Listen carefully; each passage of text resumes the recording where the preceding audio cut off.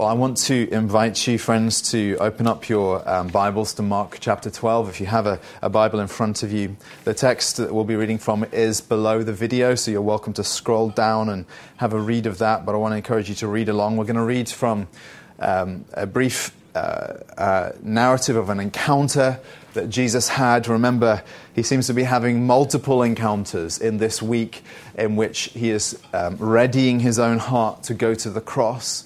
And it seems that very few people around him, except Jesus alone, knows what his destiny is. That he has set his face at Jerusalem, and in this final week before his death, when he'll be arrested and put on trial and crucified in the most undignified way, as he's awaiting these moments, he's having these conversations throughout the week with different people, and particularly the religious authorities. And so we find him again in conversation, this time with a scribe. And the scribes, of course, are those who had the responsibility of transmitting the scriptures, of writing them out by hand and copying with such careful precision. So they were devoted to the Word of God. And it seems that this particular man, this scribe, has an admiration for Jesus.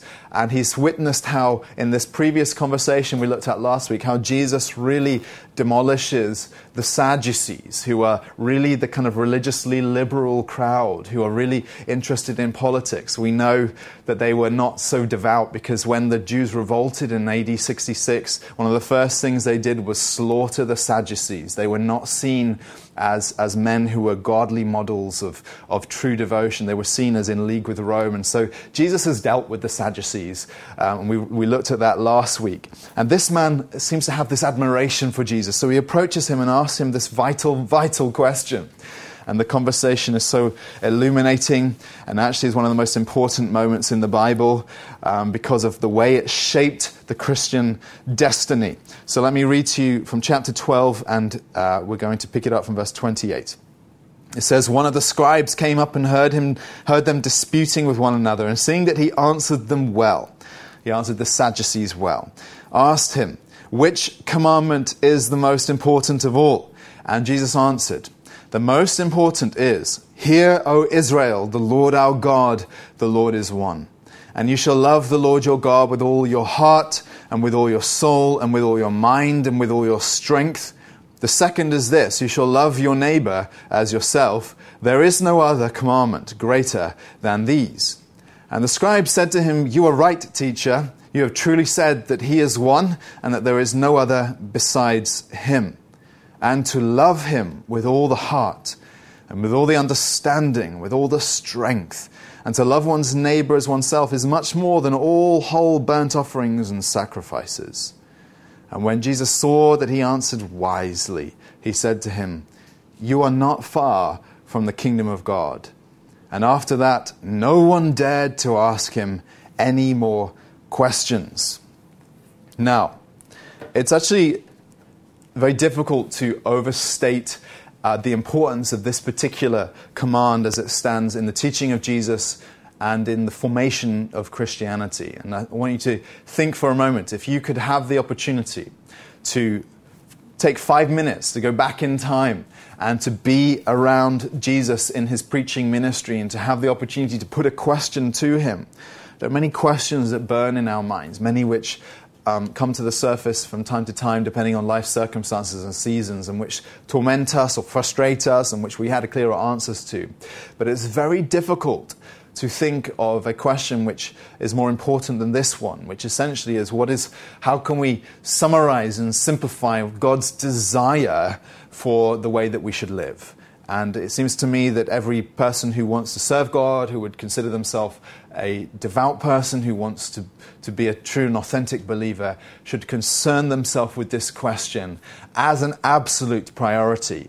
This is God's will summarized, and we're often wrestling with God's will in the very specific sense. What does God want me to do with my life? And that's not an irrelevant question, but the most important question is well, how do we understand God's will for us in this very general sense? And I want you to see the importance of this. And we can measure Christ's answer by the impact that it had upon Christianity initially, when it was just beginning and just burgeoning as a very small but then rapidly growing movement. the instruction to love God and to love one another was laid in there right at the foundations of the Christian faith and of the church, and is there in the New Testament among the earliest writings as a very prominent and perfect articulation of what it means to live the Christian life. And therefore, as Christianity spread and began to influence empires in the coming centuries, and eventually would influence the entire world and is continuing to do so, the way in which Christianity was formed will become all important. And what Jesus articulates here becomes the defining characteristic, I believe, of the Christian faith and of the way that the church ought to live if it hasn't always managed to live up to this standard. Now, I admit that we take this for granted. It's difficult to imagine Christianity without this central call to love, and it just shows you that the degree to which we take this for granted is the degree to which this has already shaped our world. It's just the air we breathe, it's the water we swim in. We think this way. Now, one of the reasons why we should admire this is because of its perfect simplicity. When Christ is asked to summarize the law and to summarize the will of God, what he's being asked is to whittle down or boil down the over 600 commands that are given in the Old Testament law down to a statement, which is no easy task. And so one of the reasons why we admire it is because of the absolute simplicity of what he articulates here. Before I planted this church with a few of our friends, I worked at another church in central London that had an enormous building that could seat between 1,000 and 2,000 people. And that building had many rooms throughout the structure, dotted all over the place. And each of these rooms had a unique lock. And the caretaker would regularly walk around, he'd march around throughout the building, doing his business, but he'd have a massive bunch of keys with a key ring that was sort of the size of a tennis ball or larger, and it was full of keys.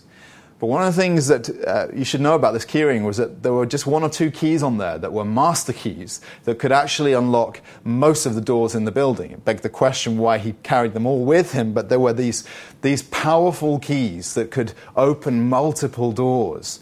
And it seems to me that when Jesus is asked to summarize the will of God, what he does is he gives us a master key.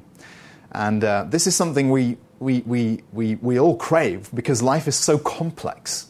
Life is very, very difficult to navigate. And one of the things we need is a simple way that we can navigate life. And we crave this. You can look at the bestsellers on the market at the moment. They articulate simple answers to the things we most desire. So if we desire happiness, it's not hard to find books entitled The Key to Happiness. Or if you most desire to be productive, and you see that the way in which you can justify your existence is through productivity and feeling like you're doing something meaningful with your life. It's not hard to find many people offering us answers to productivity or to how to learn faster and better and more efficiently, or any number of things that we are interested in. Now, for the most part, these answers are sold to us by hucksters who are more interested in sales than they are in truth, and therefore they're not necessarily that useful. But this particular conversation is one of those rare moments in history when something that is unbelievably complicated, like how do you live the Christian life, is boiled down to a master key, summarized for us in a simple way, which we can immediately understand and grasp and walk away with and memorize in a matter of seconds. And it seems to me that that is incredibly important. So what we're going to do is seek to pull apart this command in terms of understanding it from different facets in order to better grasp the impact on it, with the purpose that we look at our own lives and ask ourselves the question, am I really living up to what Christ articulates here? Am I walking God's way? Because I do not want to take it for granted or assume that simply because we know the words on this page that we're necessarily doing it or carrying it out. Now, the first thing I want to show you about this command is that, and all of these, this is a way of articulating true devotion to God. And the first thing I want to show you is that this true devotion can be described as affectionate. And And I'm using that word affectionate in the old-fashioned sense. Jonathan Edwards, back in the middle of the 1700s, wrote a very important book called The Religious Affections. And what he was doing, using that slightly archaic term, was examining what is true religious feeling and love. So this word affection is a word that we use usually of, how you feel towards your children or your cat or some other people in your life. But it really has this weighty idea that it speaks of your emotional life and of what you love, the love that guides you in your day-to-day life. And so Jesus says that the most important command is, "Hear, O Israel, the Lord our God, the Lord is one, and you shall love the Lord your God with all your heart and with all your soul and with all your mind and with all your strength." And the emphasis really falls on that word love, doesn't it? You shall love the Lord your God. It puts love right at the center. And this is a thing that we need to grasp right at the outset, what is so important, but also so absolutely unique about Christ, what he taught, what he modeled, what he built into our faith. Because at the center of every faith and worldview, there is usually some guiding principle, a central idea, which shapes then the character of the entire religion or worldview or philosophy. Let me just give you a few examples. You can take, for example, Islam, that great religion which emerged a number of centuries after Christianity and began to conquer through the Middle East and through Northern Africa and bears an enormous influence upon the world today. What is a central notion at the heart of Islam? And arguably it's the concept of submission. And you can see how when a person puts submission at the center of their life, it leads to certain characteristics and qualities that emerge from that. And it explains the way Muslims practice devotion toward God and the way that they practice their faith. And of course, submission belongs within Christianity. Christ called for an absolute denial of self in order to take up your cross and follow him. But submission isn't really the word which captures Christian devotion in the way that it does within Islam. So it's not a sufficient word to really capture what we're talking about when we're describing Christianity. Or let me use another example. Another great religion, Buddhism, which arose millennia ago in the Far East. Buddhism puts at its center the notion of detachment and the idea that you can learn to pass through the experiences of life, the good and the bad, with a measure of detachment, which ultimately, if you perfect this way of practicing detachment, ultimately you arrive in a kind of state of bliss. And certainly it's an interesting idea, and there are sort of equivalents to this within Christianity, but there's nothing quite like it at the center of the Christian faith. And similarly, we can think about worldviews and philosophies and ideologies. It seems to me that the West is right now guided at the center by various concepts. One is consumption, and which is why every election is fought on the basis of whether the economy is going to improve or get worse, and whether we're going to be richer or poorer as a result of these policies.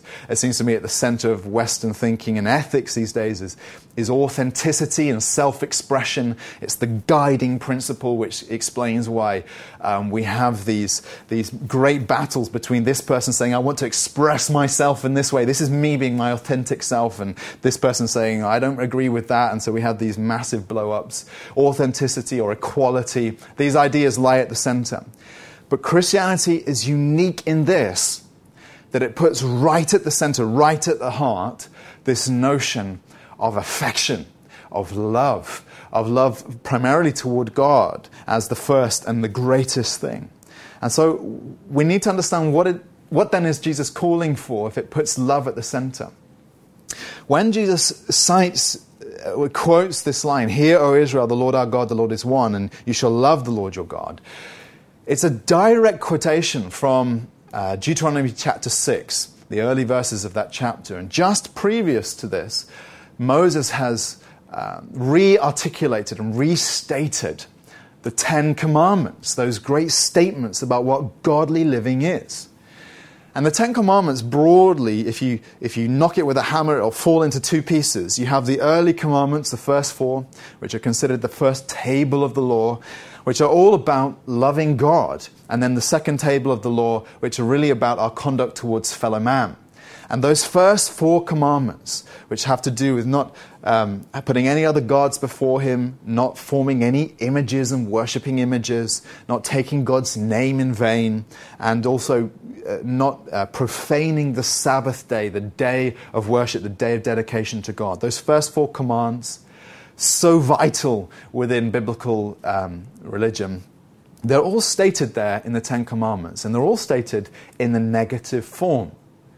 And it seems to me that when Moses then transitions, after having given the 10 Commandments, and then transitions to a kind of summary, and he says, "Hear, O Israel, the Lord our God, the Lord is one." The Shema, which is recited every day by a devout Jew.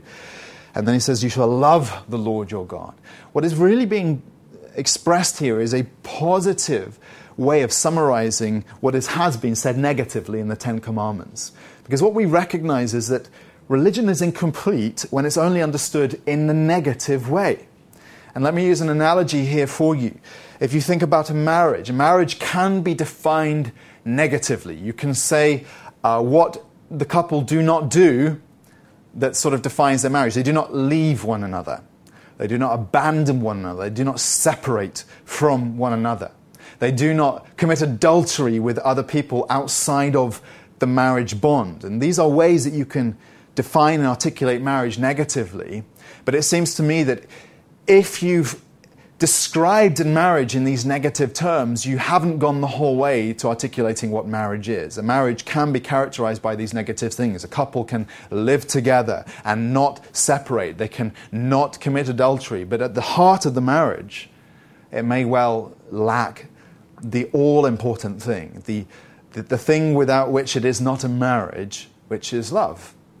And it seems to me that when Jesus is saying here, and he's summarizing the law, and he's saying, listen, all these negative commands, these do not do this, these do not do that, all of it can be articulated positively in this way.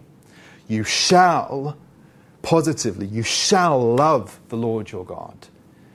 What he's doing is he's setting for us a vision of the Christian life, which is not just about the cutting away, but is a positive articulation of what we're meant to pursue.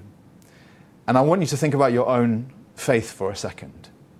Many people think about their faith in negative terms. They think about a concept like purity. God wants me to be pure. But purity is primarily a negative concept. It's about not being defiled. It's about not engaging in behavior which sullies your heart and your mind and your imagination and your body. It's a cutting away. And in fact, that's the essence of the word holy, means to cut away. And it's very important for the Christian life, but it's not the whole picture. Perhaps one of the most vivid examples of this was a man in the middle of the 400s AD called Simon of Stylites, who got his name because he stood upon a great stone, naturally occurring stone pillar, and slept and lived upon this thing for 37 years. Now, this was his expression of devotion to God. He was a Syriac ascetic monk, and asceticism is the cutting away of pleasures from your life. He lived the most simple life possible, and people used to arrange for him to get food and supplies on the top of this pillar. And he had he was famous actually. He had a retinue of pilgrims and the like who would travel to go and see him on this pillar. He was seeking to keep his life pure, but arguably he was also useless in his expression of living his Christian life. And it seems to me that if we only think of our lives and our devotion to God in these negative senses, and we think of purity, or we think of, another example is obedience, which is defined as not sinning, then ultimately what we're left with is something deeply inadequate. Because when Jesus calls us here and he says, you shall love the Lord your God, he's really summoning a form of obedience which cannot be anything less than absolute, passionate, devoted, zealous affection for the living God. And therefore, if all we've managed to do is sort of keep ourselves from sinning, and keep ourselves pure, we haven't actually attained anything like what Jesus articulates as the central call of obedience in the Christian life, to love God. And this isn't something new that Jesus introduces here. This isn't a new idea. This is actually layered in throughout the commands and throughout the narratives and the stories and the prophecies of the Old Testament. I'll give you an example. In Hosea chapter 6, that great prophetic book, when God's lament is, "You have committed adultery against me. I was covenantally married to you, my people, and you've committed adultery."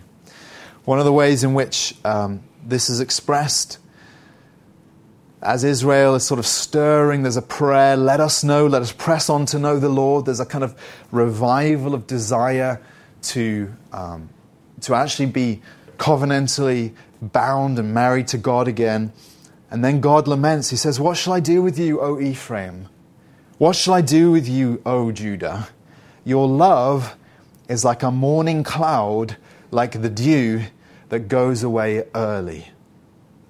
If you've ever had the joy, the questionable joy of camping in the wild, you'll know that when you wake up early in the morning, there's dew all over the place on the grass, and the cloud might cause the day to look grey. But very soon, on a beautiful day, the clouds will disperse, and the dew vanishes just as quickly, and then you experience the beating heat of the sun on your tent and the misery that follows. And it seems to me that what God is describing here is He's saying, look, the nature of your faith is that your love is so fleeting. Your love is like, it's there for a moment and then it's gone. It's like the clouds. They were there covering the sun for a second, and now all we feel is the beating heat and the misery and the dryness. It was there like dew on the grass, and then it's gone. And then he says a bit further on in that chapter in Hosea 6, he says, "For I desire steadfast love and not sacrifice, the knowledge of God rather than burnt offerings." He's saying all you've managed to do is engage in all these empty ways of practicing religion, your sacrifices, your burnt offerings. It's all there. I can't question that. I granted you're doing well. It's not enough. I want your steadfast love. I want you to seek me, to know me, to have my heart. And this is what Jesus is seeking to capture in this statement. It seems that this is also one of the exemplified for us in the best examples of the Bible of devotion. You think about David. What is it that David is praised for by God? And the answer is there, given to us in the Bible, that God says of him, "I have found in David a man after my own heart who will do all my will." In other words, all of his obedience, all of the godliness which characterized David's life for the majority of the time, not all the time, but in most seasons of his life, all of that flowed from the fact that he pursued God's heart. He loved God with everything he is. And this certainly comes through in the psalm which I read from at the start. "My soul," he says, "will be satisfied as with fat and rich food, and my mouth will praise you with joyful lips when I remember you upon my bed and meditate on you in the watches of the night." Here this man is hungry with an empty belly, wandering through the wilderness, and all he can think of is how satisfied he is in God's presence. True devotion, friends, is affectionate. And I want to ask you, is your Christian life characterized by love? Is it characterized by affection? Is it characterized by a cherishing and a desiring of God? Because if not, then it seems to me that we have fallen far short of what it is, the privilege of what it is to know God, what it truly means to be a Christian, what it means to please Him with our lives and with our hearts and everything that we are. So the first thing he shows us is that true devotion is affectionate. Let me show you a second thing that comes out from this answer that Jesus gives. He shows us that true devotion is all-consuming. And this is very clear. If I just reread to you the way that Christ articulates it in citing Moses here. It says, "And you shall love the Lord your God with all your heart and with all your soul and with all your mind and with all your strength." The characteristic, what God wants from us is love, but where does He want it from? He wants it from every part of your life. Now, it seems to me that this has to be stressed for the reason that one of the greatest causes of misery in our lives is our tendency towards being double-minded, our tendency towards having split desires and split motivations and being vacillating between different things and different options in life. And this is not just true in faith, it's true in everything. But one example of this that's been very vivid and obvious to me over the years as a pastor has been the many conversations I've had with young men who are engaged in a serious relationship with a young woman, interested in marrying her, but uncertain, not sure, double-minded about the whole situation. They like her, they maybe even love her, but at the same time, they're afflicted by doubt. They're afflicted by anxiety, by the uncertainty. And really at the back of that is a product of our culture, of our consumeristic age in which we have a million options. And even more if you go into internet dating, and all that does is it creates this anxiety, it creates this uncertainty, this double-mindedness. And it seems to me that that is a cause of much misery in relationships. And the guy doesn't experience anything like contentment or peace or happiness until he literally cuts away his options and says, I choose her. And then he finds she's enough, and he loves her. And it seems to me that this is true also in faith, that one of the problems that we're afflicted by in our desire to live a godly life is the problem of this double-mindedness, of divided affections, of divided desires. Now, this is very obviously true when you think about the temptations which afflict you on a regular basis and which sometimes you give in to, and the things which you are most battling at this present moment. And Paul seems to capture this challenge, this problem in Romans 7 when he says that I find it to be a law, that when I want to do right, evil lies close at hand.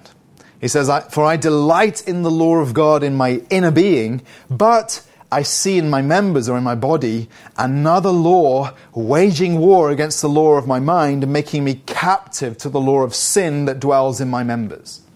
He's describing a divided mind and the way it causes this misery, because it causes this internal conflict and friction and frustration inside you. I want to do God's will, but I'm also drawn aside. And there's these other things that appeal to me.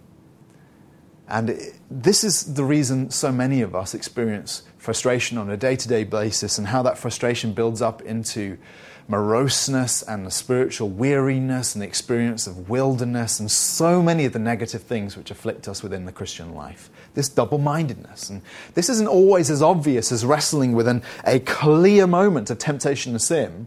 This also seems to me to be a very subtle thing, because we are complex people. And sometimes we can't even discern our own hearts. We don't really know what we want. We're aware that we have an overriding desire in life to live for God. But it seems to me that we fail to fully give ourselves to Him. Why? Because somewhere lurking in our lives, in our desires, in our minds, in our hearts, in our bodies, there are these competing desires, which we maybe haven't even identified because of the subtlety of the way this works and the way idolatry functions within our lives. Years ago, before we had the mommy wagon, which I drive right now, we had a Skoda, or Skoda as it's supposed to be pronounced. This was, I actually loved this car for the most part. It was powerful, it was fast, it was nippy, it was brilliant. But it had one great problem with it, which was that it always wanted to turn left. And I took it to the garage and asked them to sort this out. You know, when the tires were replaced, they checked the wheel alignment. They said, it's all good, it's fine.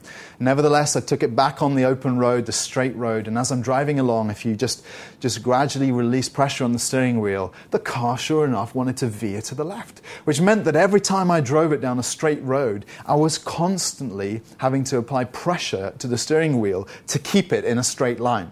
Now, I cannot explain this problem to this day, but it was a cause of frustration to me. I wanted the car to go straight. And it seems to me that this is the experience of the Christian life, that if you want to go straight toward God, you have to apply constant pressure, because there's parts you don't even understand about yourself that are veering off to one side or to the other through distraction, desire, idolatry, affections that are mixed and that are pulled aside to different things in your life. And so, when Jesus says you shall love the Lord your God with all your heart, soul, mind, and strength, what he's talking about here is more than just affection for God, but an obsessive, all-consuming love for him, which captures your entire life. Now, let me explain this in a couple of different ways. This is explained partly by the word integrity. The word integrity means that you are one, that there's a oneness to your being. So what I see on the outside is true just beneath the surface, and it's also true right at the core of who you are. To have integrity means that you see the same thing all the way through. If a piece of silver, like this ring on my hand, has integrity, it means that it is perfectly pure, and it is silver all the way through. And it seems to me that this is a characteristic of godliness, that we attain to having more integrity, and that there are no divisions within us, there are no parts to our life. It's not that you can say 70% of me loves God and then 30% of me wants other things. But that to have integrity is a completeness to your faith. It's a total faith. It's all-consuming. It's put very well in a line within Psalm 86, which at one stage in my life I used to pray every day and I ought to return to. But he says in Psalm 86 and verse 11, "Teach me your way, O Lord, that I may walk in your truth. Unite my heart to fear your name." Or sometimes it's translated, "Give me an undivided heart." And it seems to me whether you say that positively, unite my heart, or negatively, give me an undivided heart, it's the same thing. But it essentially means this, that your life should not be partitioned. You shouldn't be able to say, well, my mind loves God, but my body loves all these pleasures and indulgences. Or you shouldn't be able to say, well, I'm serving God by dutiful obedience with my body, but my mind is distracted and my heart actually loves other things. To love God with all your heart, soul, mind, and strength is this total religion, this total devotion, this all-consuming love for God, which pulls every part of your being into a perfect unity. We use the language these days of being centered. And I think it's a very good word to describe what real devotion to God looks like, because it means that there is no friction within your, or conflict within your psychology, within your mind, within your heart, that pulls you in different directions. Jesus captured this very perfectly when he described a life that's full of light. He said, the eye is the lamp of the body. So if your eye is healthy, your whole body will be full of light. But if your eye is bad, your whole body will be full of darkness. If then the light in you is darkness, how great is the darkness? Now, what you have to understand here about the language of healthiness is it can literally be translated single. If your eye is single, in other words, if you have an undistracted gaze toward God, beholding Him, loving Him, then your whole body, he says, will be full of light.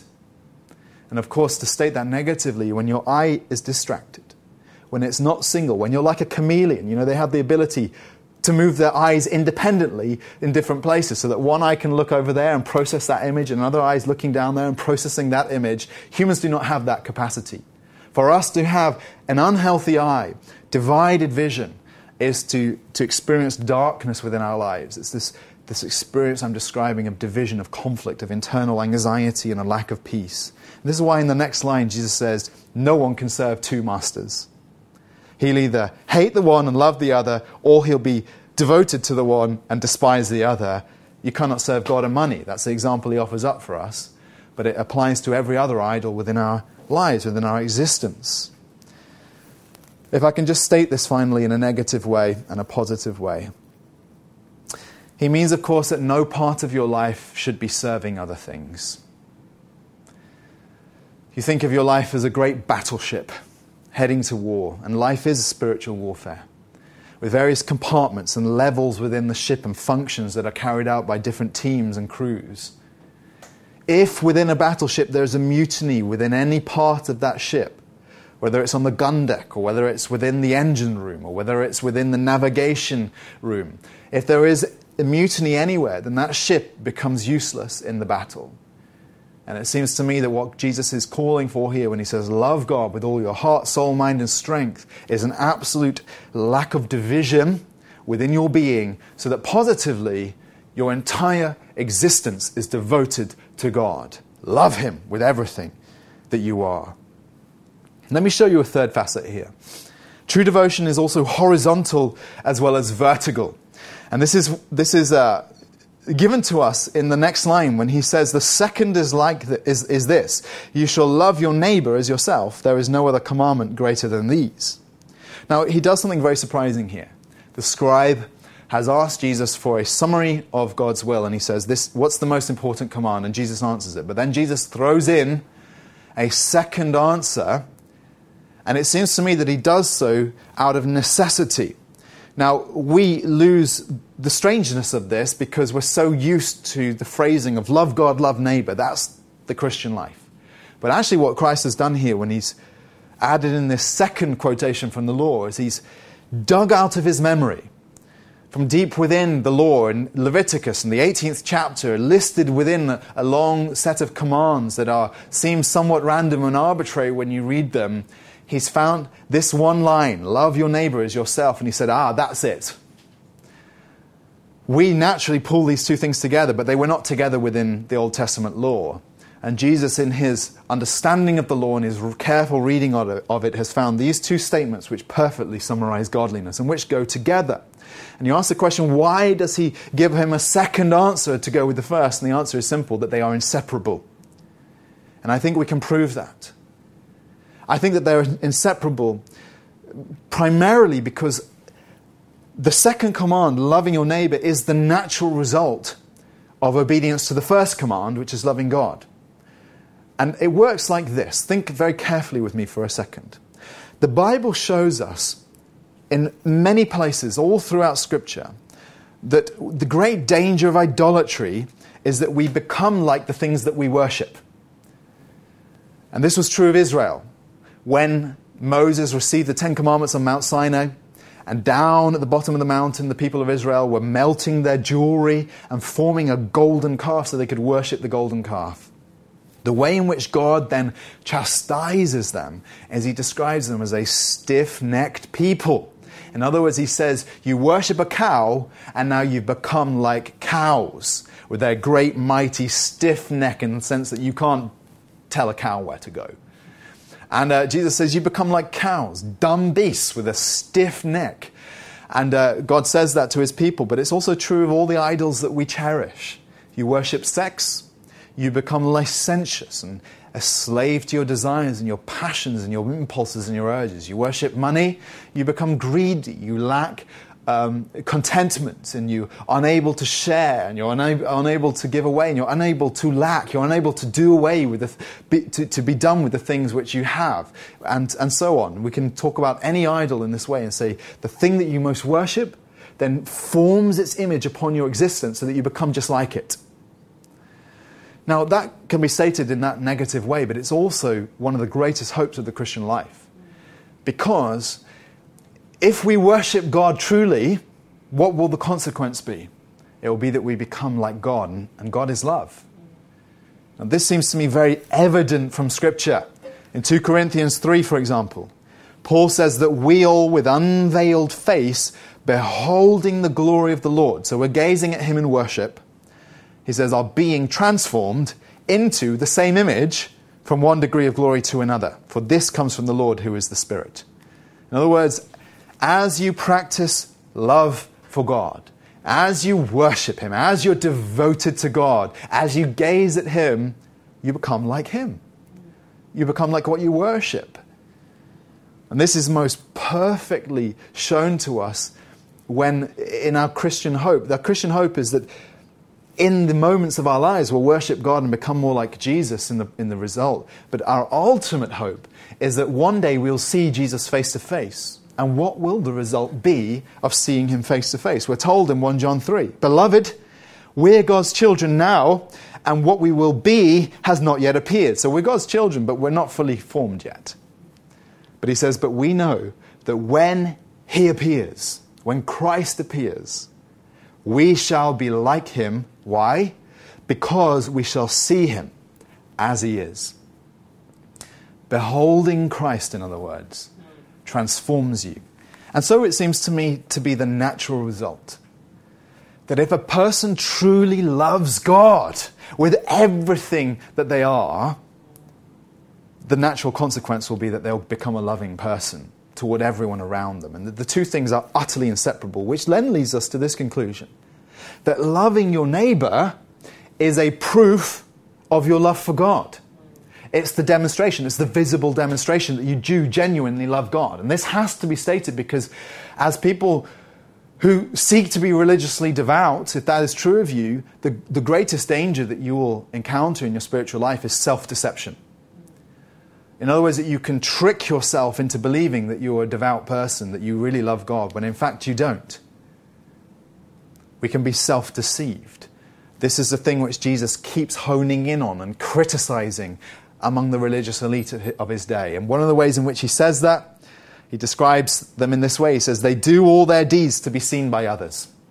He says, in other words, this comes within Matthew 23 when he's describing the many ways in which they live out devotion to God. And he says they obey him in this way, and they tithe their garden herbs, and they do all these things. And he says, look, what is all of this? He says, they do it all to be seen by others. They've deceived themselves. They think that their devotion to God is genuine, but in actual fact, it's a self-serving devotion. The center of their affection is themselves, and that their religious practice is just the means by which they gain the praise of man. Because you can get praise of man by being religiously devout, just as you can get praise of man by succeeding in other ways. So really, these men don't love God, they love themselves. And their love for themselves is proved by the fact that ultimately all of their obedience is motivated by a desire for the approval of men. And Jesus says that's why it's empty. That's why it has this great hole, this hollowness at the heart of their faith. They are deceived. This is the hypocrisy of religiosity. If you want to know if your faith is real, if you want to know if your devotion to God is authentic, if you really love him, the consequence will be that your eyes aren't obsessed with yourself. What do people think of me? Am I impressing people? Is my religious devotion impressive to others? That won't even be a second thought in your mind. The consequence of a true love for God will be a self-giving love toward others, that everything you do in service in this world is motivated by a love for others, and that is your worship to God. Because ultimately, loving others is loving God. This is evident from Christ's own life, the way in which he served God through his service to humankind. It was an offering to God of worship in the way he loved us. And it's there in his teaching. To love others is to love God.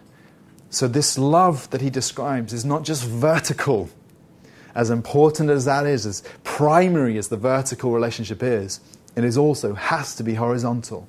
And the Christian who forgets this perhaps is not a Christian at worst, or at best is in need of repentance, is in need of heart change, is in need of a real, genuine gaze at our Saviour. And this brings me to the final point, and just very briefly at the end.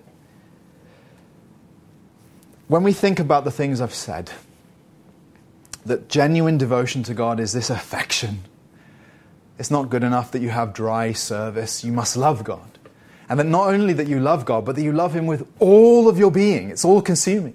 And not only that you love him with all of your being, but also that your life is always constantly flowing out towards others in a love for neighbour, and that this is godliness. When we think about all that we've said up to now, it leads us to this last conclusion, that true devotion is actually impossible.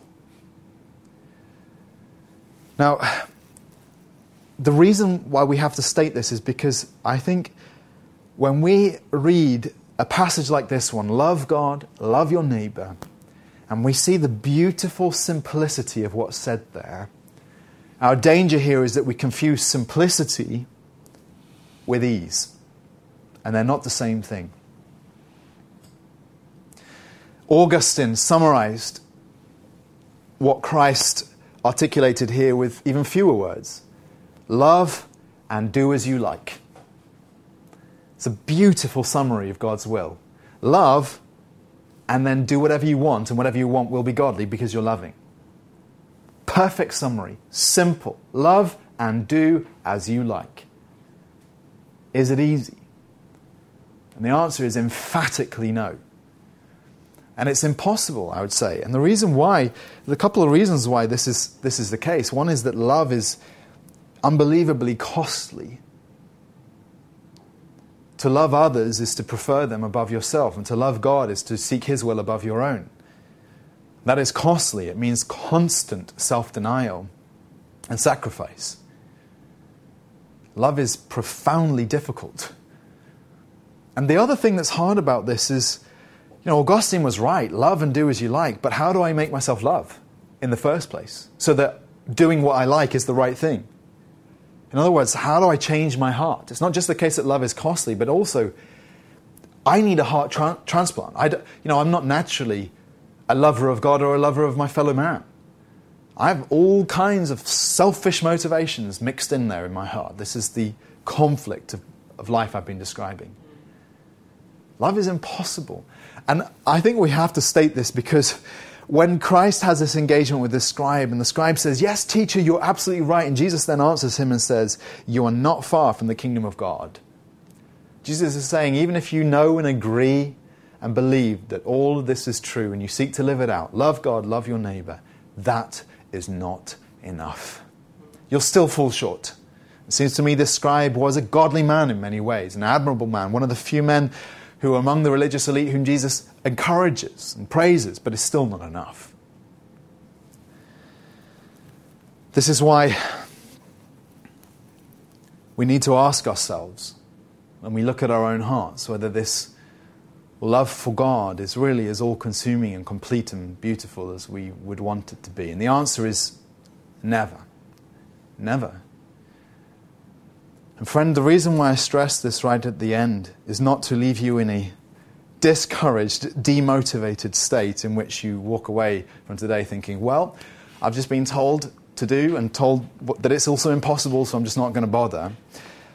It seems to me that this is where we taste and experience the mercy of God.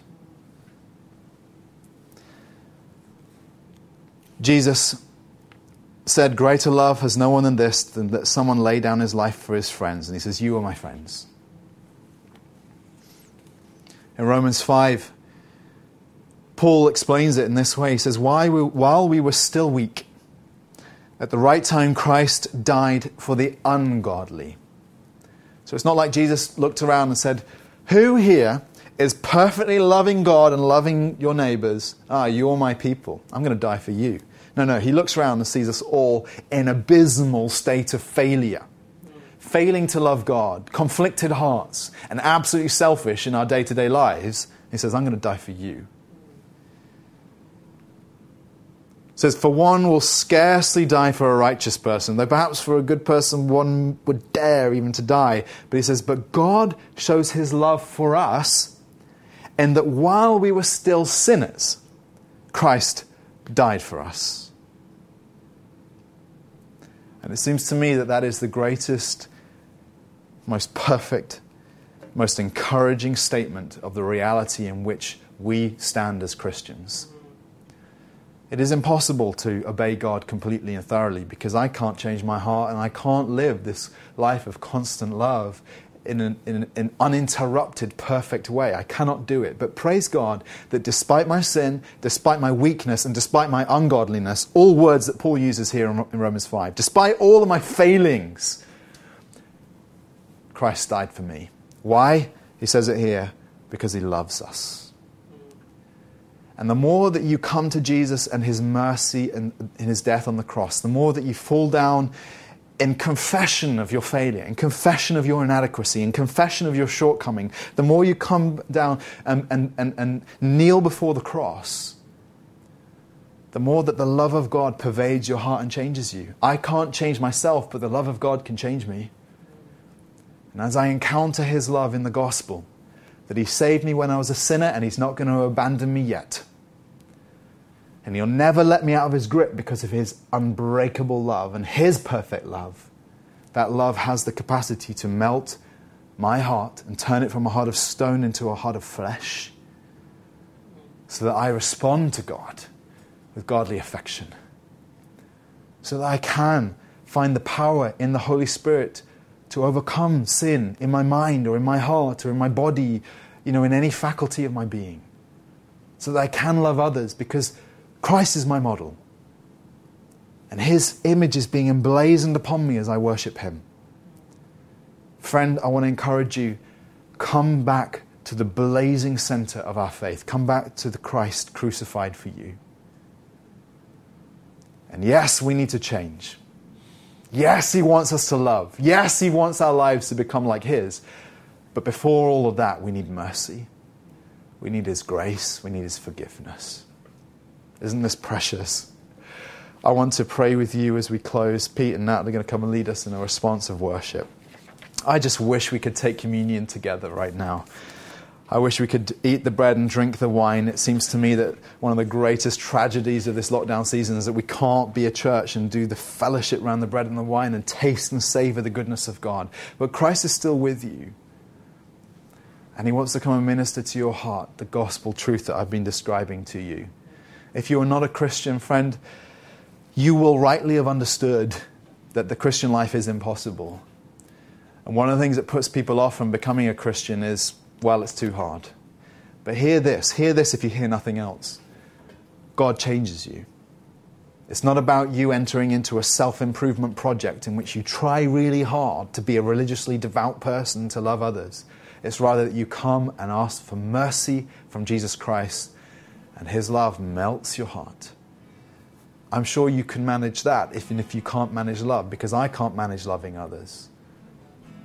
We can all manage repentance. We can all come and beg for mercy when we realize our weakness, when we realize our failing. So let's pray. Father, we want to come to you and thank you that the Lord Jesus Christ did not give us an easy way out, and nor did he live a life that lacked integrity, but rather he raised the bar and said, this is perfection, this is holiness, and then he lived it out for us. And Lord, we need to love you better, but Lord, our hearts are infected with sin and our lives are confused and conflicted and divided. Father, would you come and enable us to love you better? Would you forgive us of our sin, of apathy and a lack of love for you, and Lord, our failure to pray, our failure to worship you, and the way in which that then infects all of our life with this selfishness and self-centered way of thinking and living. Lord, change us, we pray, from the ground up. Rebuild us in the image of the Lord Jesus Christ. Make us like our Savior, we pray, in Jesus' precious name. Amen.